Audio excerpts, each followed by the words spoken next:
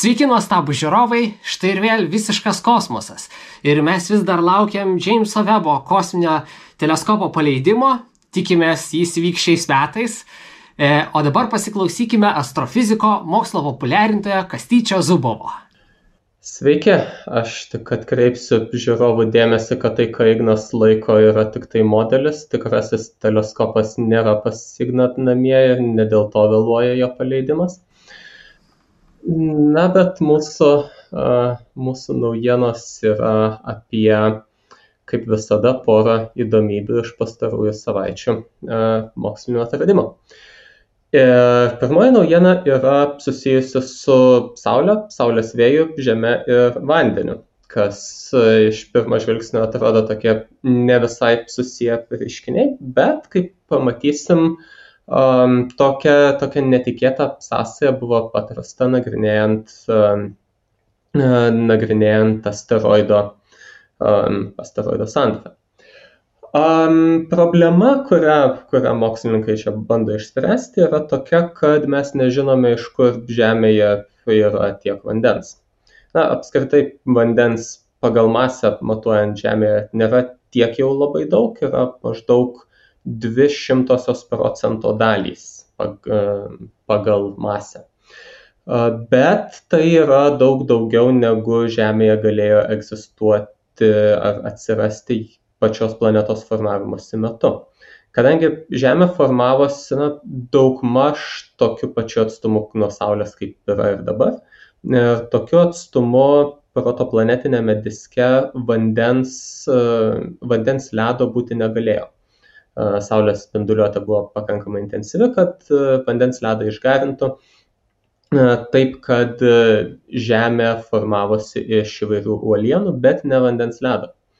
Dėl to Žemėje tokio pirmykščio formuojantis į Žemę patekusio vandens galėjo būti, šiek tiek galėjo būti, bet daug mažiau negu yra dabar. Įprastai manoma, kad vandenį į Žemę atnešė asteroidų ir kometų smūgiai vėlesni.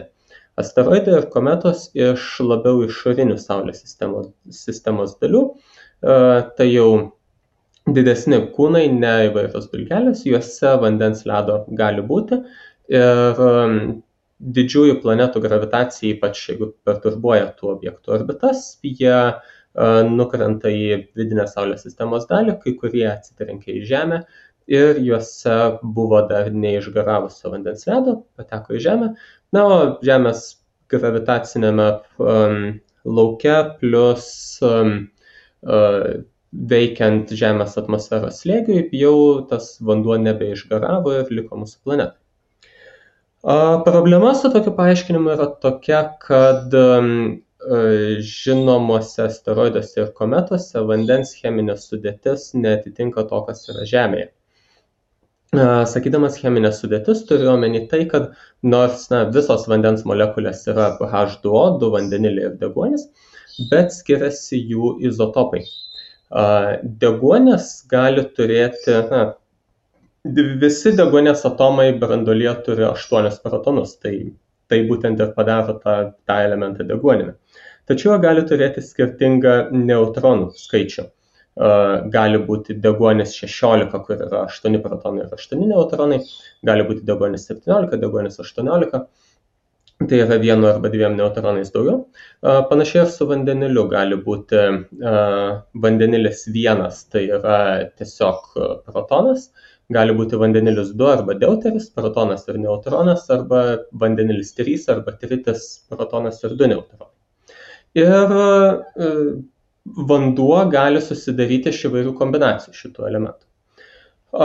Daugiausiai izotopų yra tų lengviausių, tai yra vandenilio 1, kur 1 protonas ir deguonies 16.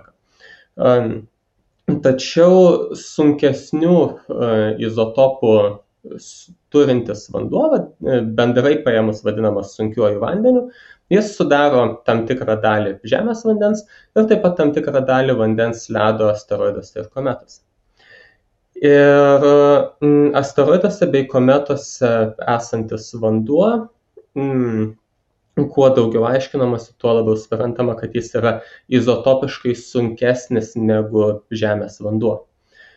Kitaip tariant, asteroidų ir kometų turimas vandens ledas, jis turi daugiau tų sunkių izotopų santykinai negu vanduo Žemėje. Vis tiek tik taip mažą dalelę, bet pastebimai daugiau negu tai, kas yra Žemėje. Taigi klausimas, kaip čia taip, kodėl toks neatitikimas, jeigu asteroidai ir kometos atnešė tą vandenį, tai turėtų būti izotopiškai vienodas. Jeigu Žemės vanduo būtų izotopiškai tarpinis tarp to, ką randame asteroiduose ir kometose, tai galima būtų sakyti, kad čia mišinys vienokio ir kitokio vandens. Bet esmė, kad Žemės vanduo yra izotopiškai lengvesnis. Tai dabar mokslininkai pasiūlė tokią netikėtą hipotezę, kad tam tikrą kiekį vandens Žemėj galėjo suteikti Saulės vėjas. Netgi net tiesiogiai Žemėj, bet asteroidams, kurie skraidė netoli Žemės ir prisijungia prie planetos, ar jos formavimosi metu, ar truputį vėliau. Kaip tai galėjo nutikti? Apskritai mokslininkai tokią idėją iškėlė, tyrinėdami granulės, kurias Japonijos misija Hayabusa prieš 14 metų pargabeno iš asteroido Itokava. Čia neseniai buvo Hayabusa 2 misija, kuri asteroido Ryugu tyrinėjo, bet jos pirmtakė pirmoji Hayabusa misija asteroido Itokava dalelių pargabeno ir tyrinėdami tas granulės mokslininkai rado mineralo olivino grūdelį, kurio paviršiuje, bet būtent tik tai paviršiuje buvo sluoksnis vandens molekulių. Tiesiog pirkibus, tarsi, galima būtų sakyti, taip tarsi ledu apšalęs, pasitengęs. Bet tas, tai klausimas, kaip tai galėjo nutikti. Ir hipotezė yra tokia, kad Saulės vėjas, kas yra energingų dalelių srautas lekiantis iš Saulės, tos energingos dalelės daugiausiai yra protonai ir elektronai. Taigi Saulės vėjas, pūsdamas į asteroidus, kurie atmosferos neturi, magnetinio lauko neturi, dėl to Saulės vėjas pasiekia jų paviršių. Taigi pūsdamas į tuos asteroidus, Saulės vėjas gali išmušti dalį atomų nuo mineralų esančio asteroido paviršiuje ir kai kurie iš tų atomų sureaguoja su Saulės vėjo vandeniliu ir suformuoja junginius, kurie gali bent kurį laiką išlikti stabilus ant to paties asteroido paviršiaus. Taigi gali būti, kad asteroidų esančių pakankamai arti Saulės, tai yra tame regione, kur yra ir Žemė, kad jų paviršiuje po truputį tiesiog formuojasi vandens ledo sluoksnis. Plonytis, nedidelis, bet suskaičiavus, įvertinus tipinę asteroidų mineralinę sudėtį ir kiek Saulės vėjas juos paveikia, mokslininkai teigia, kad gali būti, jog viename kubinėme metre asteroido medžiagos galėtų būti iki 20 litrų vandens, kas yra tikrai visai nemažai. Būtent, ir čia turiu omeny būtent tą Saulės vėjo sukurtą vandenį. Taigi, jeigu asteroidai krenta į Žemę praturtinti tokiu vandeniu, tai jie tikrai nesunkiai galėjo atnešti reikšmingą kiekį vandens suformuoto būtent iš Saulės vėjo sąveikos su mineralais. O Saulės vėjas, jis sudarytas daugiausiai būtent iš protonų, tai yra vandenilis, ten yra izotopiškai lengvas. Taip pat iš mineralų išmušti visada yra lengvesnius izotopus negu sunkesnius, dėl to deguonis ištraukiamas iš asteroido paviršiaus mineralų irgi yra izotopiškai lengvas. Vadinasi, vanduo susidaręs irgi pasidaro izotopiškai lengvas, tai reiškia, kad toks rezervuaras gali paaiškinti, iš kur Žemėje yra toks izotopiškai lengvas vanduo. Aišku, čia yra kol kas tokia idėja, skaičiavimai paremti faktiškai vieno asteroido, vienos granulės analizę. Taip, kad galima manyti, kad tai yra tokia gana optimistiška prognozė. Iš principo šitą idėją galima bus patikrinti, kai daugiau tos asteroidų medžiagos iš kosmoso pargabenama.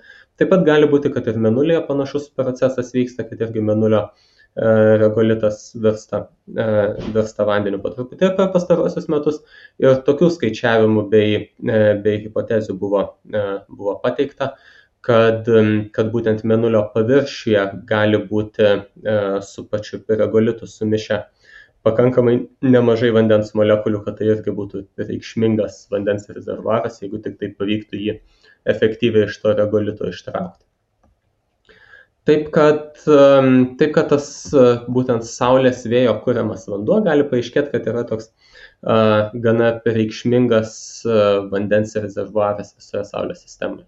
Vandens kiekis, kuris yra mūsų planetai, visi vandenynai milžiniški, mūsų Baltijos jūra, tai vis tiek daug vandens, tai ir jis būtent buvo ir atneštas nukritusių tų asteroidų ir kometų.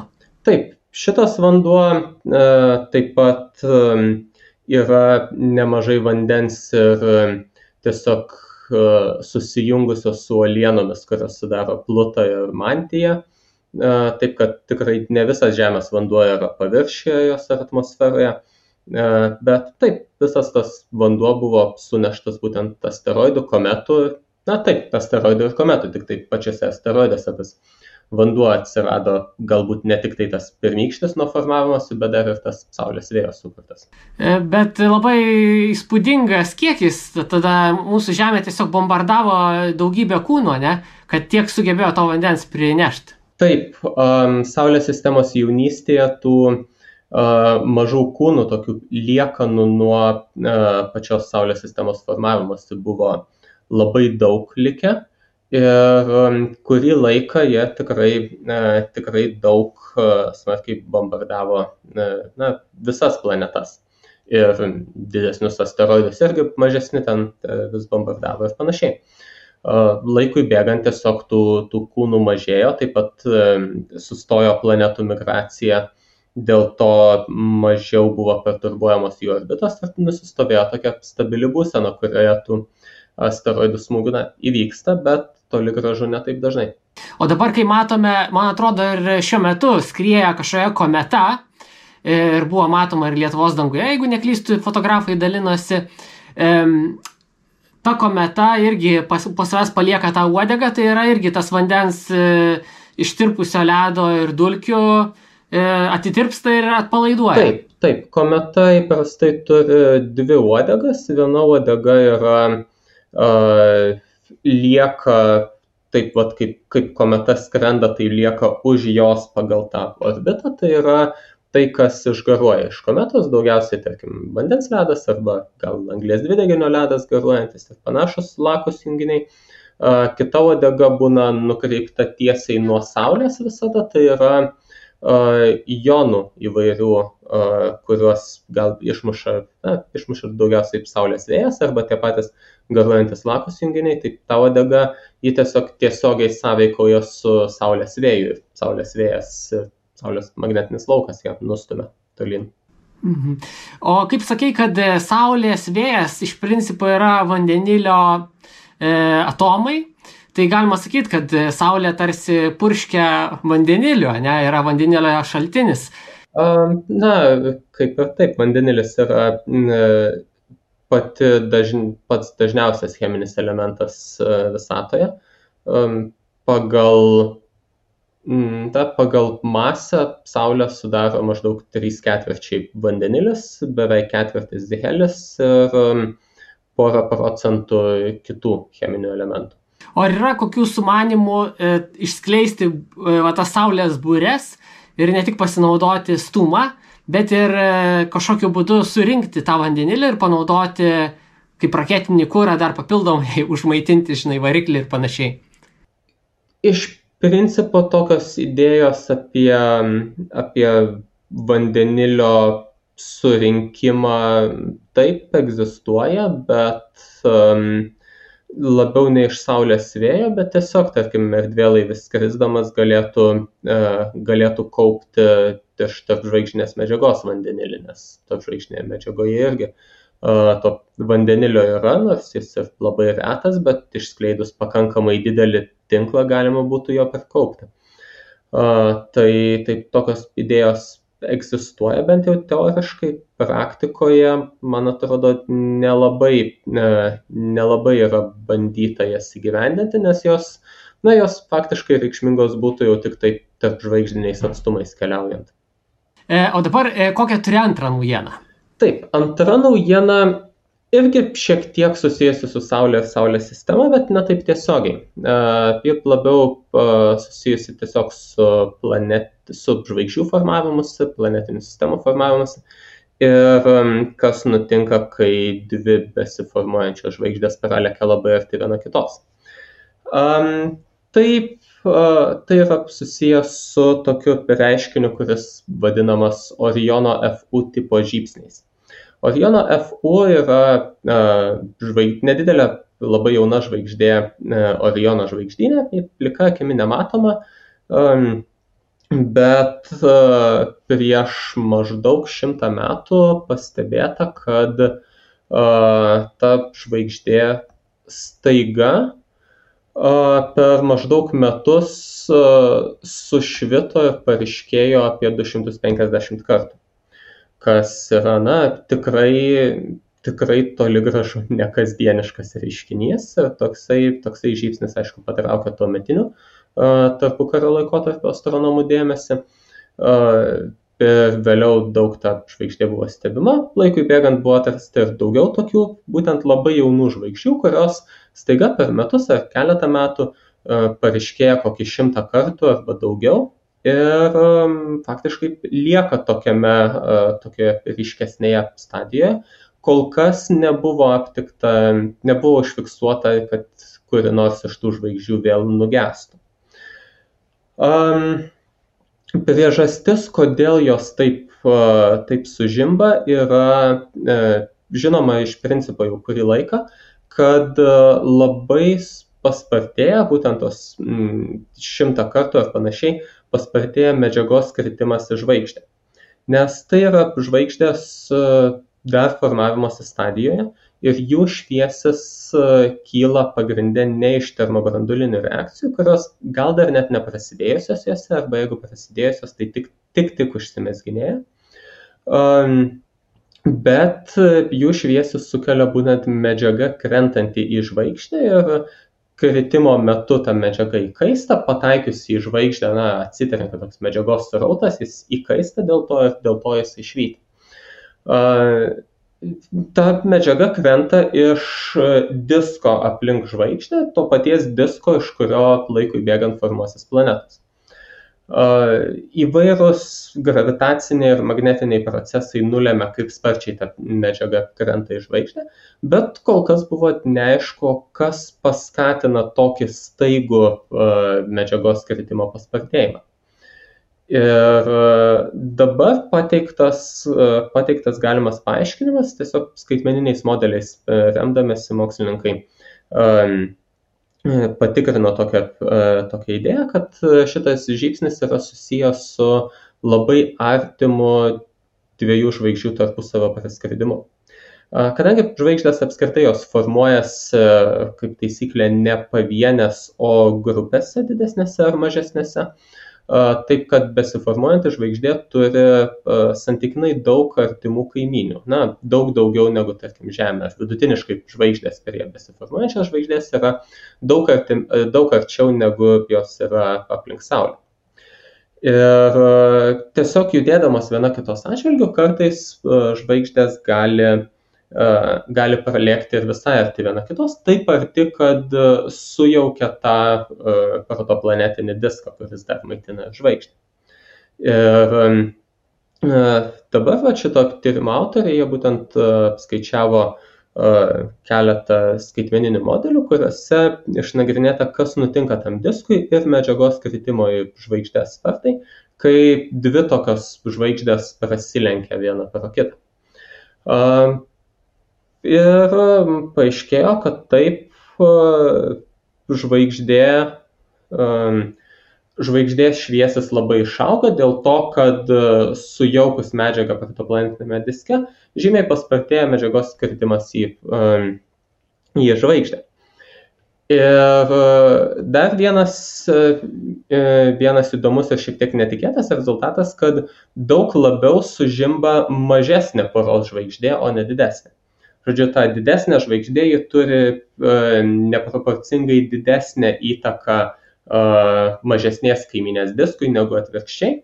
Ir dėl to būtent mažesnė žvaigždė daugiau pamaitinama ir daugiau sužimba. Kas irgi yra žinoma apie šito tipo žybsnius. Nes taip jie, ten kur jie randami, tai būna nustatyta, kad tai yra palyginus mažos masės žvaigždės sužimbančios ir kad prie jų kur nors yra masyvesnių kaimynių, kurios taip labai atrodo nesužimba. Tai va, mokslininkai būtent bandė atkurti tą prototipinę Oriono FU sistemą ir nustatė, kad tenai geriausias atitikimas stebėjimo duomenims gaunamas, jeigu tas praskridimas įvyksta 20 astronominių vienetų nuotoliu. 20 astronominių vienetų tai yra maždaug Urano planetos orbitos spindulys. Žodžiu, tai būtų kaip pro Saulę praskristų žvaigždė, sakytume jau kaip ir Saulės sistemos pakraštyje apie planetas kalbant, bet iš tiesų dar vis tiek gana arti, daug arčiau negu bet kokia žvaigždė buvo prie Saulės praskridusi per turbūt milijardus metų. Ir toks praskridimas jaunos žvaigždės aplinką sujaukia tiek, kad jis sužimba ir išlieka tokia šviesi šimtus ar tūkstančius metų. Taip pat įdomu tai, kad bent jau statistiškai iš to, kiek žinome jaunų žvaigždžių, kiek jų žinome tokio žybsnio stadijoje, skaičiuojama, kad kiekviena žvaigždė formavimosi laikotarpiu turėtų patirti apie 10-20 tokių žybsnių.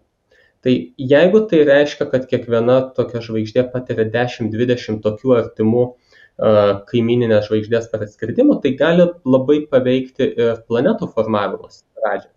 Gali būti, kad netgi, tarkim, paskata planetoms formuotis duoda tokia perturbacija, kai gretima žvaigždė praskrenda ir sujaukia medžiagą aplink žvaigždę. O kitu atveju galbūt diskas išliktų daugiau mažiau stabilus ir tenai planetos visai nesiformuotų ar formuotųsi daug lėčiau, negu iš tiesų stebime. Tai va, toks kaip ir labai specifinis tyrimas, sakyčiau, bet implikacijos jo gali siekti daug plačiau. Kartu gali padėti paaiškinti galbūt ir kai kurias Saulės sistemos savybės ir formavimosi detalės. Jeigu ta žvaigždė labai stipriai pradeda ryškiai 100 kartų ar kiek bliksteli, ar jį galėtų, pavyzdžiui, išgarinti kažkokius lengvus cheminius elementus tose egzoplanetose ar aplinkui ten? Planetų ten dar kaip ir nėra. Tai yra būtent tokia stadija, kad planetos dar nesusiformavusios. Ir tasai diskas maitinantis žvaigždės yra labai tankus ir, santykinai labai tankus, bet jis ekranuoja išorinius disko kraštus nuo pačios tos žvaigždės spinduliuotės. Taip kad labiau tas žybsnio poveikis būtų arba disko paviršiams, o ne viduriniai daliai, arba iš viso statmenai disko plokštumai. Atsimenu, kažkada pasakai, kad mūsų Saulė ilgainiui po to, kai jau susiformavo ir visa kita, nupučia nuo savęs aplinkui įvairias medžiagas, bet čia jau tolimesnis etapas. Taip, čia yra tolimesnis etapas, kuris vyksta, kai žvaigždės amžius yra kelios dešimtis milijonų metų. FU Oriono tipo žybsniai, jie nutinka kaip žvaigždės, iš viso dar nelabai galim sakyti, kad žvaigždė amžių turi, tai yra prožvaigždė, dar nesusiformavusi žvaigždė. Žodžiu, 10 milijonų metų iki to, kai protoplanetinis diskas bus išgarintas. O ar galima kaip nors nustatyti, kada jau prasideda žvaigždėje ta termobranduolinė sintezė ir ji jau pradeda vykdyti tą procesą ir tada sakytum, šiandien gimė ta žvaigždė? Tai kaip ir taip, kai jau įsižiebia tos termobranduolinės reakcijos, jos ima dominuoti jų skleidžiamą spinduliuotę ir tada, bent jau ką modeliai rodo, tai tada turėtų nustoti gana greitai medžiaga kristi į žvaigždę, nes iš pačios žvaigždės sklindantis šviesa sustabdo tą kritimo procesą. Taip pat turėtų kažkiek pasikeisti žvaigždės spektras, žvaigždė paryškėja perėjus į šitą stadiją. Taip kad tokių pokyčių nutinka. Bet nustatyti, kad tiksliai šiandien tas įvyko, tai taip neišeina, nes vis tiek kiekvienas iš tų procesų jis trunka kažkiek laiko. Tai per tas kažkiek laiko tai gali būti vis tiek ir 100 metų, tarkim. Nes, lyginant su žvaigždės gyvavimo trukme, tai yra akimirksnis. Dabar pabaigai galbūt, kadangi šis epizodas mūsų yra paskutinis šiais metais, ką norėtum palinkėti žiūrovam, ar kokios tavo būtų mintis apie šios metus, tiesiog ką pavyko pasiekti astronomijoje, įspūdingo tokio, kokie proveržiai kažkokie, galbūt kažką tokio gali trumpai. Olegi, tikrai paskutinis, taip net nustebau, kai pasakei, bet dabar pasižiūrėjau, kad tikrai 2 savaitės tik tai šitų metų liko. Kas tokio įdomesnio astronomijoje nutiko? Kaip visada, labai daug visko nutiko. Dart išskrido, Liusi išskrido, tai tokios iš įdomesnių misijų ir nekasdienių. Dart tai čia ta misija, kur prieš mėnesį maždaug išskrido bandyti numušti asteroidą, pakeisti jo orbitą, kad išsiaiškintumėm, kiek įmanoma tai padaryti. Liusi prieš porą mėnesių išskrido į tokią ilgą misiją, kurios metu aplankys berods 8 asteroidus. Tai irgi toks labai didelis ir ilgas planas jų daug ištyrinėti. Sraigtas sparniukas pakilo Marse. Teisingai. Ir nusileido nauji Marso zondai, tai Perseverance ir Kinijos, kaip tas Tianwen-1 berods. Tianwen yra šitas jų orbitinis zondas, Zhurong berods yra paviršinis. Ir Emiratų pirmasis orbitinis Marso zondas pasiekė orbitą aplink Marsą. Tai čia irgi reikšmingi pasiekimai Marso tyrimuose. Ką palinkėčiau, tai visada nepamesti smalsumo ir noro domėtis įvairiais dalykais, įvairiais atradimais ir nepamiršti pakelti akių į dangų kartais ir tiesiogiai ir metaforiškai, nes ten kosmose labai daug visokiausių įdomių dalykų vyksta.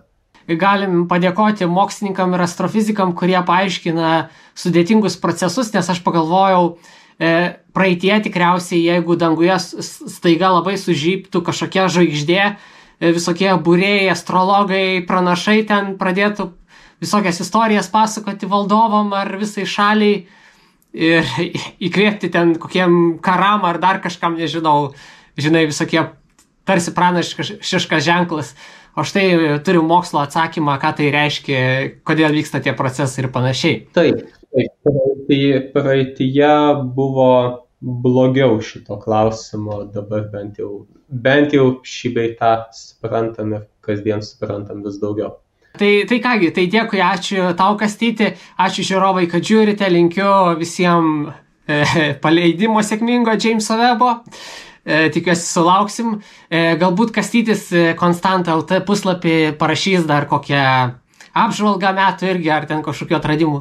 Metų apžvalgą tai visada jau ne vienerius metus darau, tai taip metų pabaigoje ir kitų metų pradžioje tokia naujienų trumpa retrospektyva bus. O šiaip gerų švenčių ir gero kosmoso, susitiksim kitąmet. Sėkmės! Taip.